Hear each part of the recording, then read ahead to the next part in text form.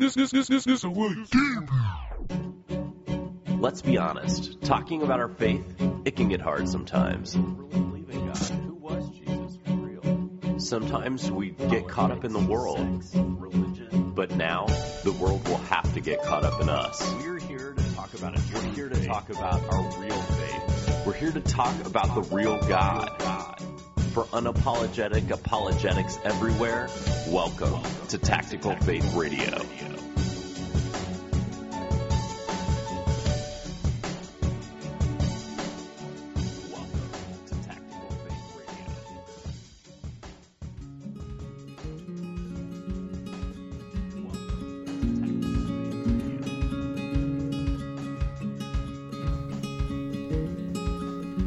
Welcome to Tactical Faith Radio. This is Matt Burford. I'm here with Shannon Poe. And we have the pleasure of having one of our great friends on today. In fact, there's nobody quite like this person.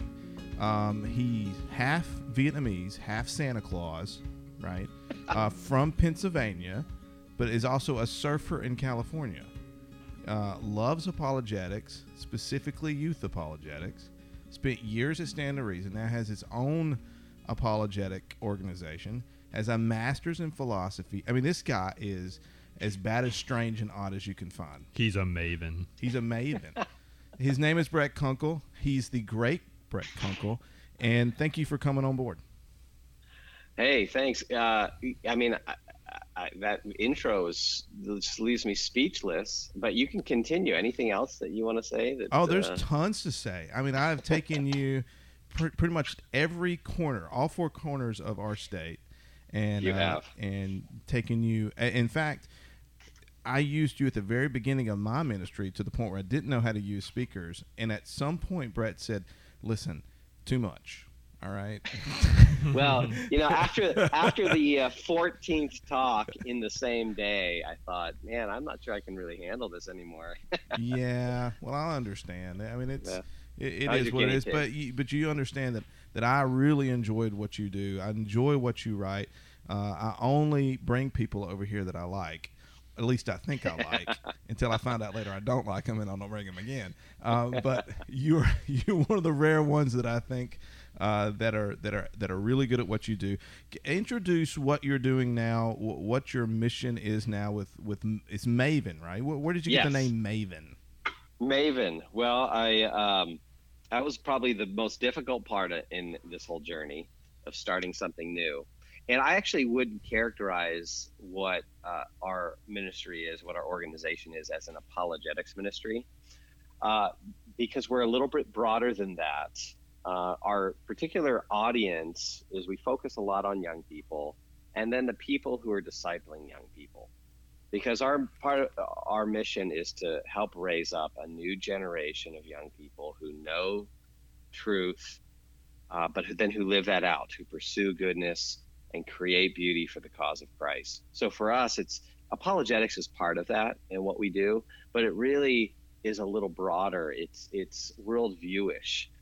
We think that a lot of the challenges that young people are facing today are not your typical or your traditional philosophy of religion questions. They're not the typical apologetics questions. Often they're worldview type questions where is gender a social construct? And if so, this doesn't seem to fit with what I hear at church on Sunday. And so there's these worldview issues that end up becoming these wedge issues between a young person's faith and then their culture or their friendships, so that's really our mission, is to help raise up a new generation of young people who know what they believe and why they believe it and why it matters and how it plays out in all of their life. And so we have different strategies that we do that, but those are our main audiences, young people and the people who are discipling young people, like parents and grandparents and youth leaders and Christian educators. So I find this fascinating. So tell me the difference between worldview and apologetics, and tell me where they kind of meet together as helpers of each other. How do you distinguish one and the other? Yeah. Well, I think worldview is more broad, right? And worldview can kind of be tied in for Christians to our theology. Our theology is a worldview. A worldview is simply, as our good friend Greg Koukl has defined it in his book, The Story of Reality. It's just your picture of reality. So if your worldview is your picture of reality, or it's the glasses through which you see and interpret all of reality, then it is more broad than just apologetics, which is a subdiscipline of theology, which is the defense of particular aspects of the Christian worldview. And so I see Christian worldview as just being this broader thing that includes apologetics, includes a defense of our theology, but also goes a lot broader in terms of informing just our view of the world, and then how we live that out, and how that plays out in every aspect of reality. So so sometimes our apologetics can be more worldviewish versus kind of philosophy of religion type stuff. So often in apologetics, traditional apologetics, we're dealing with various rational issues like the existence of God or the reliability of scriptures, the possibility of miracles, these kinds of things, where I think that's good and important and vital. We need to keep doing that, absolutely, and we do a lot of that. But I think it would also be helpful in this day and age for some of our apologetic efforts to be more worldviewish, in that when I make a case for the reality of gender being attached to one's biology, that's an apologetic in this day and age. That actually is something that would really help young people out. So that's, I guess, how I would distinguish those things. So that's fun. So on Sunday, I get the pleasure of speaking Sunday night on these issues of evangelism and apologetics. But one of the things I've been thinking about lately is just a general call to be significant, to be a serious Christian, to take these things seriously. And what I mean by that is, if we're called out to be an ambassador for Christ, Christ is asking us to be a part of this process of bringing his kingdom here. And that means we have to be serious in all things, how we act morally, how we think, our behavior, those kind of things, ethics and behavior, and how we look at our work, how we look at our family, those things. I want to ask you a question about significance. I know some of our discussions before, especially when you were developing Maven, was this kind of idea of helping young people think about being an influencer of the world that they live in. So in other words, how can they be significant? How can they have positive impact for the Christian faith in the world around them? And you were tip of the spear on this issue. So help me out here. What are some things that are challenges for kids today, and especially Christian kids today? And what are some ways that Maven is helping train these kids to not only be better Christians, but to be very significant, serious Christians? Yeah, okay. Well, so there's a number of issues you just kind of laid out there. Let's start with the whole idea of significance and influencers. I think one of the first things that we want to kind of frame this conversation with is the idea that desiring influence and impacting the world for Christ these are good things. I think these are holy ambitions. But I think we also want to remember and frame this conversation with the idea that first and foremost, faithfulness is our key. That's the key thing that we focus on, faithfulness over the results or over the influence. Because sometimes we look at the influence and particularly in terms of the results that I can see, that I can tangibly measure, and when we don't see those, we think, oh, I'm not having an influence. And that can be discouraging to a lot of young people. In fact, we see this when we take young people on the kind of the unique missions experiences that we do. We call them immersive experiences, and we do training with young people. And one of the trips we take them on is a trip to Utah to help them learn and understand scripture and theology better, and then to have conversations with Mormons. And oftentimes students will come back after having these conversations with Mormons, and they'll be very frustrated and even discouraged because they didn't see much results or influence on this particular Mormon they had an hour conversation with. And I think that sometimes our focus can be misplaced, and we focus on the influence versus the faithfulness. And oftentimes we actually can't see. This is a kind of a concern I have as we think about influence. And again, I think a lot about this because I do want my life to matter for the cause of Christ. But what I have to focus on is the faithfulness, living this out faithfully. And then where I trust God, where my faith in God comes in, is I trust him with the results and let him do what he will with the efforts that I've put out there. And maybe 5 lives are impacted, maybe 50,000 lives are impacted, but that's not up to me. That's up to God. And so as I think about influence, I think I always try to frame it that way. So my focus is on being faithful. And so there's a lot that falls under that. I can think very carefully about how I influence, what's most effective, and do my best to try to increase those things, but also to realize, well, the results are up to the Lord. And the Holy Spirit is in all of this. So I guess that's really how I'd want to frame a conversation, thinking about influence, faithfulness first. Yeah, and this is in a world where our kids, I mean, my children watch YouTube more than they watch cable, right? The influences in their life are the ones that are playing video games or influencing other way. I mean, I was looking at the numbers today, like PewDiePie, Logan Paul, Dude Perfect. Dude Perfect have to be Christians in Texas, of course, but PewDiePie and Logan Paul, you're looking at 119 million overall subscribers across their platforms. Logan Paul, 56 million.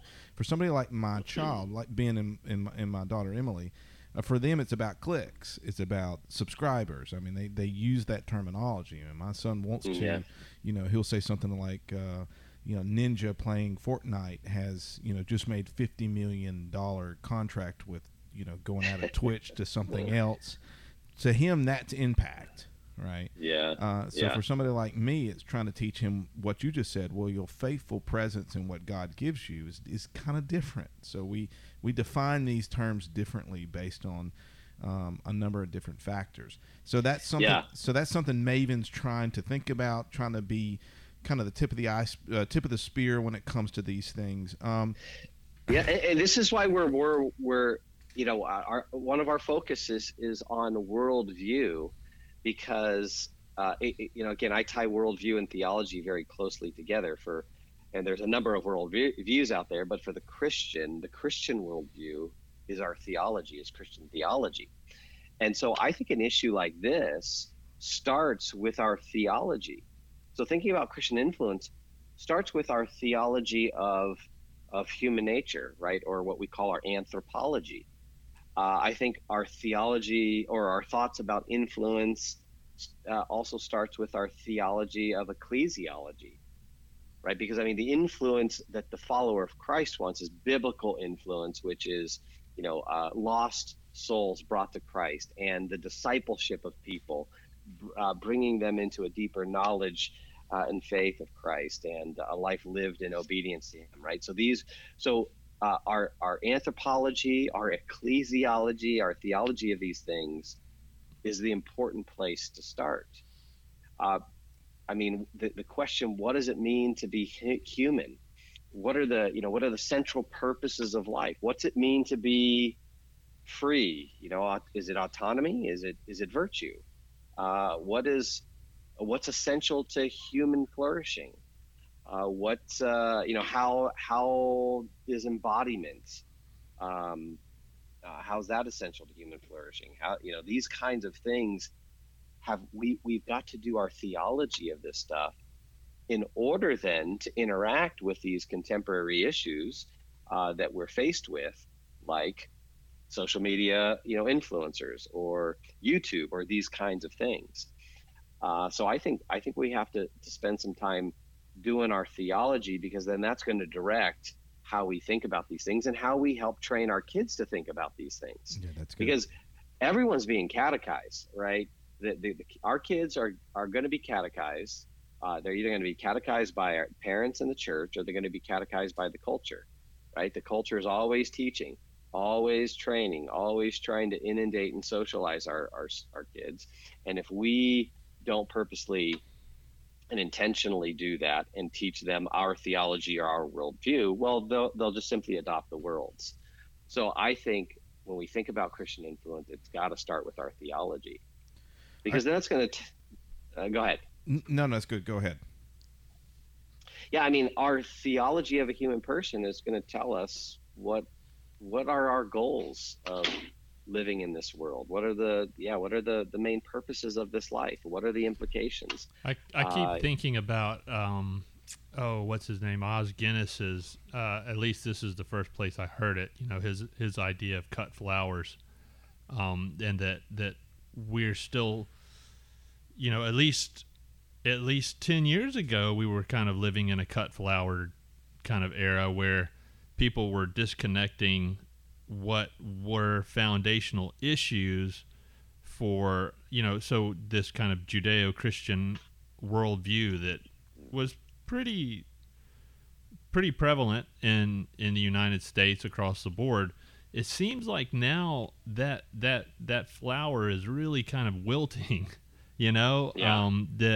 So that basic ideas. So the idea that God created male and female was something that kind of consciously and subconsciously energized our culture for probably 1,500 years at least, right? Mm-hmm. And now we've got to this place where people think that's up for grabs. To me, you know, it's hard for me to take people seriously whenever they tell me things like, you know, gender is an emotion, or it's, I don't know what, it's not really even an emotion, but it's just this fluid thing and it's all over the place. Whereas, you know, male and femaleness, it's pretty biologically grounded in reality. You know, it's hard to get around it, but yet here we are. We're having to have these conversations with people, and I'm sure that you're having to have. Well, I don't know. In California, are you having to have these conversations more than we're having these conversations in Alabama? I don't know. Yeah. Maybe. No, I think it's a pretty. This one's a pretty global conversation right now. It's and that's where technology has kind of brought everyone into that conversation. So yeah, we're definitely having these conversations. And I think, you're.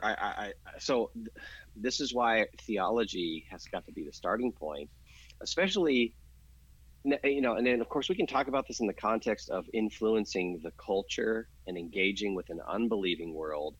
But one of the things that we have to do is we have to first get our own house in order. And we just have, you know, the church has got to focus on discipling its own young people well. It's got to, we've got to help ground our kids first because we're losing a lot of our own kids.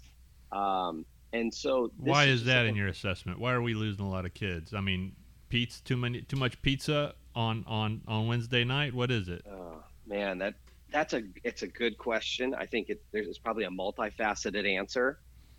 I think I would say several things. I certainly think that the church's anti-intellectualism and how that plays out. I mean, I think that actually influences not just the fact that we can't answer kids' questions and, you know, most kids grow up without any apologetic training. That's certainly part of it. But I think just our anti-intellectualism represents our distorted view of what it means to be a follower of Jesus. So and what that even looks like. So I think there's some. You talk to a lot of people. Obviously, you're all over the country. Is that still that anti-intellectualism that maybe I encountered as a young teenager in the Baptist church in Alabama? You think that is still very much kind of prevalent within, I'm assuming, the evangelical church, which is all of our kind of bailiwick, right? That's where we're all kind of living and breathing. I didn't mean to cut you off a second, but I really want to get your perspective on that. Is that still an issue that people are having this kind of anti-intellectualism within the church. Yeah, I would say absolutely. And I would say that as emphatically as I can. Absolutely. This is there, there's guys like you, pockets of people in the church, and, those in the apologetics world and who are having some of those conversations. We've seen what we would call a renaissance or an explosion of apologetic resources and knowledge and teachers and speakers and conferences and that kind of thing. But I think it is, I think we ought to be, I don't know, I guess maybe a little more, we need to do a little more honest assessment and evaluation of our influence on the broader church. Because we have a lot of kind of conferences on our, kind of our own conferences, or, we've got books and publishers and doing stuff, but just on the church broadly, if we look at, well, just look at some of what are the major church leader conferences out there, or the major Christian conferences where thousands of people are, at these things, or 20,000 people are at these events, and then look to see where people with our voice who care about worldview and apologetics and the intellectual life of the church, see how many of them are represented in those things, like a Catalyst conference, for instance. That might be a great place to start. Catalyst conference. I'm not familiar with that. Yeah, so it's a major church leader conference. Okay. For a while, I don't know how many they're doing now, but for a while they were doing multiple conferences all around the country, training thousands of church leaders. They did one here in Southern California, and 5,000 church leaders show up and it's like a 3-day. It's major involvement and commitment. It's, I don't know, almost $300 for this conference, and leaders are paying this, and they're getting leadership training. And what is completely absent from something like that is anything that has to do with the life of the mind, and the intellectual foundations of Christianity and things like that. So I think there's a number of reasons to think that the church is still very even though there's been some good signs and some pockets of resistance, so to speak. Largely speaking, I think most churches are still very anti-intellectual. I think we're so anti-intellectual we don't even know how bad it is. I think it's the shallowness, probably. I don't know a lot of. I haven't traveled like you traveled. I mean, you've gone to where the hobbits are, right? And you've been to New Zealand and everywhere else. I'm just starting now to do a little bit more traveling, but I've been all over my state, so I feel like I'm a huge authority for here. So that's Faith in Alabama football, right? Those are the two things I know most about. So what I have seen is more of a the anti-intellectualism. Where does it come from? Well, it comes from because most of our church, the Baptist churches and the other churches that I've been involved in, are really more involved with felt need. I mean, it's felt need plus a God that's more therapeutic deist than it really is our God, who is Jesus on the throne, sitting on the throne and in the throne of power, and he's real and is somebody that we serve. And it's so, in other words, when we go to church, even the way that things that are being preached and the way the worship is being catered to the people there, it's more out of felt needs. I open my Bible, I do a devotion, but what am I going to get out of it? How's this going to help my day? I mean, that's what I'm finding more in our churches. And what for the people in Tactical Faith, the guys and the gals that have gravitated themselves to our organization, the reason they're serious because they don't necessarily look at the Bible that way. It's not necessarily a felt need thing. Like we that's not what our core of operation is. I mean, our core is Jesus is our Lord, and we're going to function out of that first. But that's just what I have found here. So as a parent, I'm trying to figure out ways to get them to ask the questions you asked earlier. All these questions about theology and anthropology, all these are fundamental questions that they have to ask and reflect on their own. Otherwise, my children are just they're parroting what I've taught them, and they haven't really owned their own worldview yet. And that's what I'm afraid of. That's where I think now the foundation is teaching them the worldview. It's teaching the what. So when our kids are younger, when they're in elementary school and kindergarten, and even before that, I think a lot of our focus is on teaching the what. That's our theology. The knowledge of God, the knowledge of his attributes, the work of Christ on the cross, the atonement, and all the rich theology there, and what it means to be human. So we're teaching that stuff. So it's kind of like we're pouring that truth into them. Now, they don't understand it all at that point. That's okay. And so one of the things we've done with our kids in order to help teach them theology is we've done some catechism with them. And catechism is just this basic kind of Q&A that teaches theology.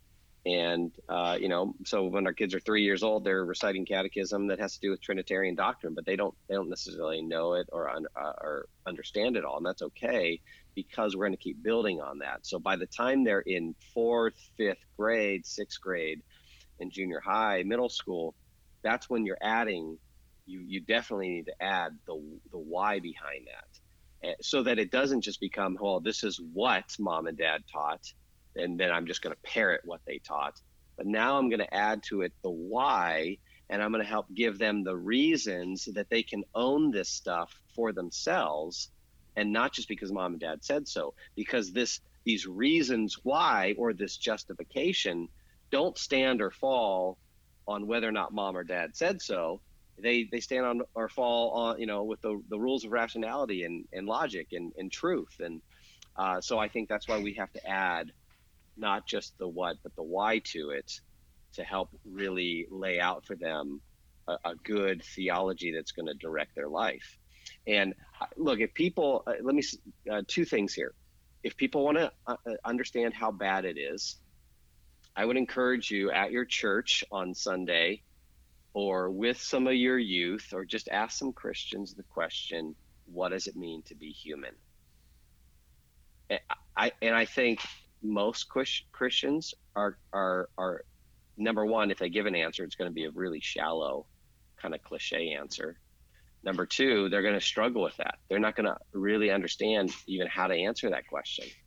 And I think that will reveal to us how bad it is, how anti-intellectual we are, how little we know about theology, that many Christians can't even answer the question, what does it mean to be human? And I've done this with, as I travel and I speak, I've done this with youth groups. I've done this with kids who have grown up in the church. I ask them, what does it mean to be human? And they look at me with a blank stare on their face, because they're not even sure how to even answer that question.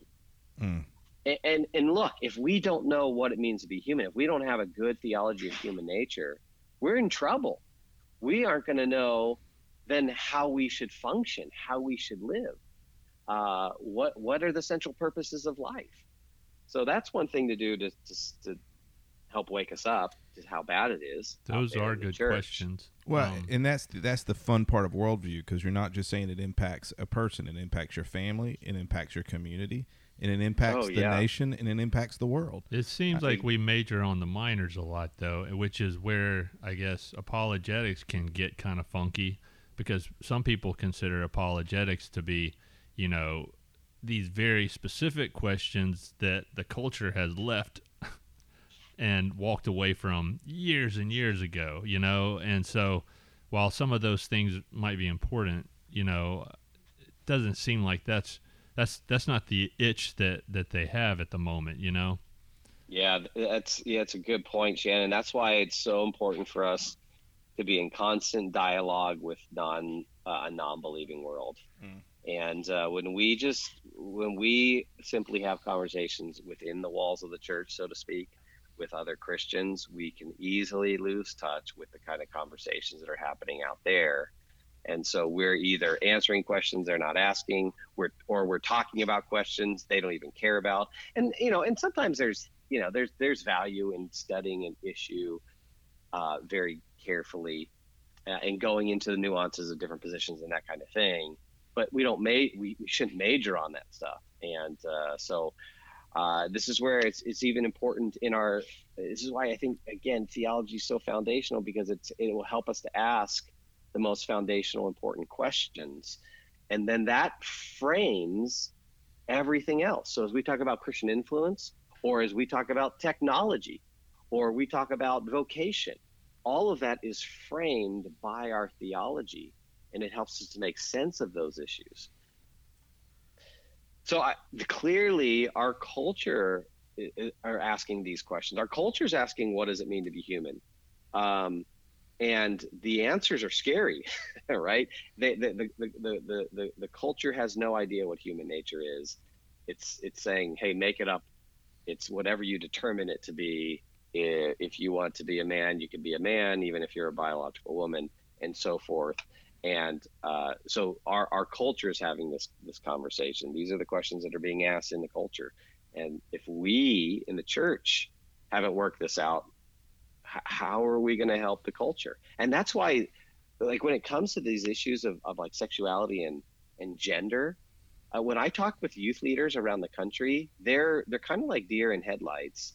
They don't know what to say. They don't know how to equip their kids. They want help. They're desperately needing help, but often they just succumb to the cultural narrative on this because they can't even answer the question what it means to be human. And that's why we use you, and that's why we bring you to Alabama, and have brought you to Alabama in the past, and we're bringing you again February the 24th.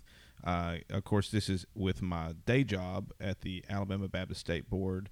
We're going to bring you for a conference, and then hopefully we're going to bring you back again for a TF conference that's coming soon that we'll talk to you about and get on. We have to get on your schedule early now because you're a popular dude. So tell listeners your ways to get your information, like your website. Tell them anything else that you want to express and talk about your ministry and promote. Yeah, well, we have two target audiences. It's the next generation, young people, junior high, high school, college students. But then the second audience that we go after are the people influencing young people. So the parents, the grandparents, the Christian educators, the youth worker, the Sunday school teacher, the homeschooler. And we're developing online resources. In fact, we've got we've got 3 Maven parent podcasts that have been recorded, and we're about to release those. Cool. Because we think parents are, we just hear a lot of parents asking for help in trying to parent and disciple their kids in this cultural moment. So we've got different resources like that. We do live events. We've got a Maven conference that we do here in Southern California. Next February, we're doing that actually right after your conference out there, where we take a theme or a challenge or issues. Like next year, it's on technology. How do you help kids navigate a world of screens? How does that influence their, the spiritual life? How, those kind of things.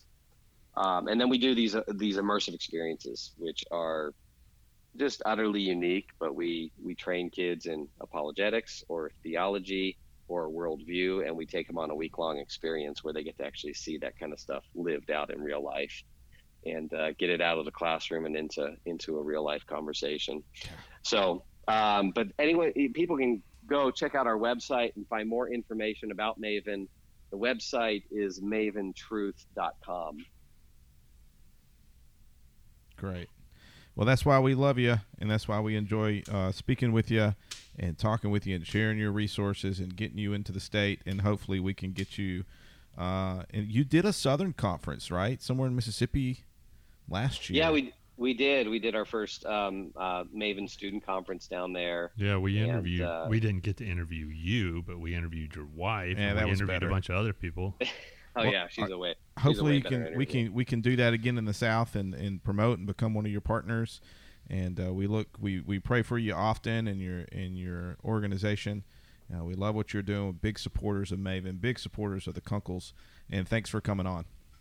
Yeah. Hey, can I say one thing kind of to conclude that conversation about influencers? Sure. Because I thought this would kind of tie it up with a bow, because I think we talked, I mainly talked in generalities in terms of developing a theology of human nature and of the church. And this is, I think, the second key issue is really developing our ecclesiology, because what that will tell us is, how is discipleship to be carried out? What's the proper context for discipleship?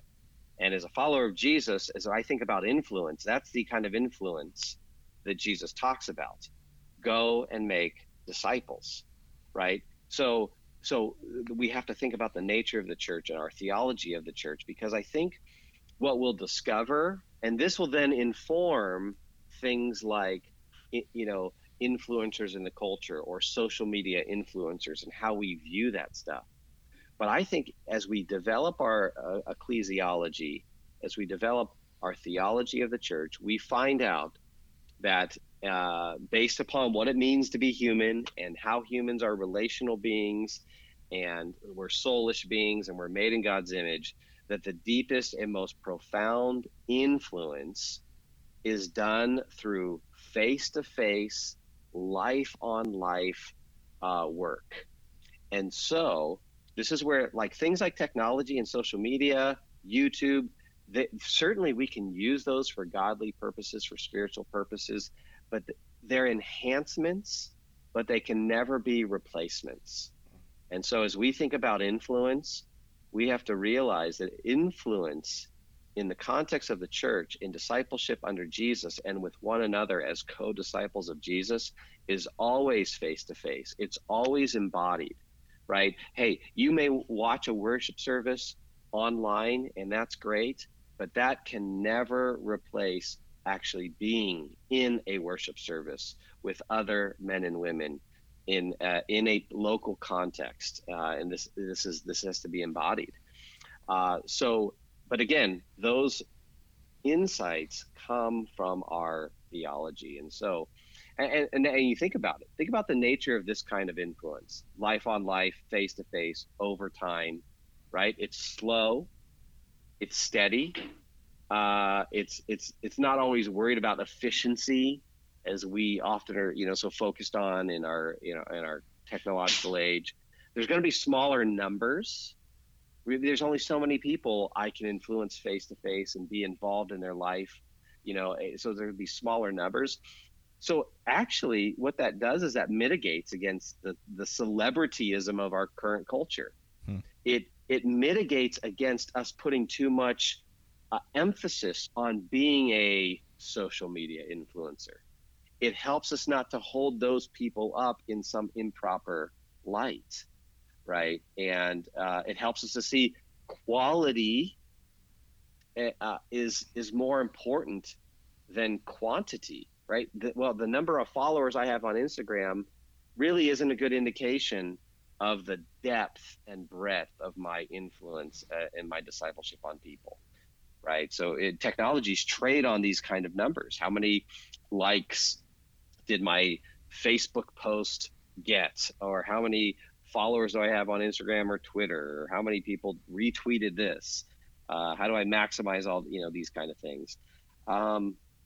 That stuff's not as important when we think about what it means to be human and how discipleship happens, and really developing a theology of the church. So I wanted to say that just to say that's how our theology then informs thinking about something like social media influence.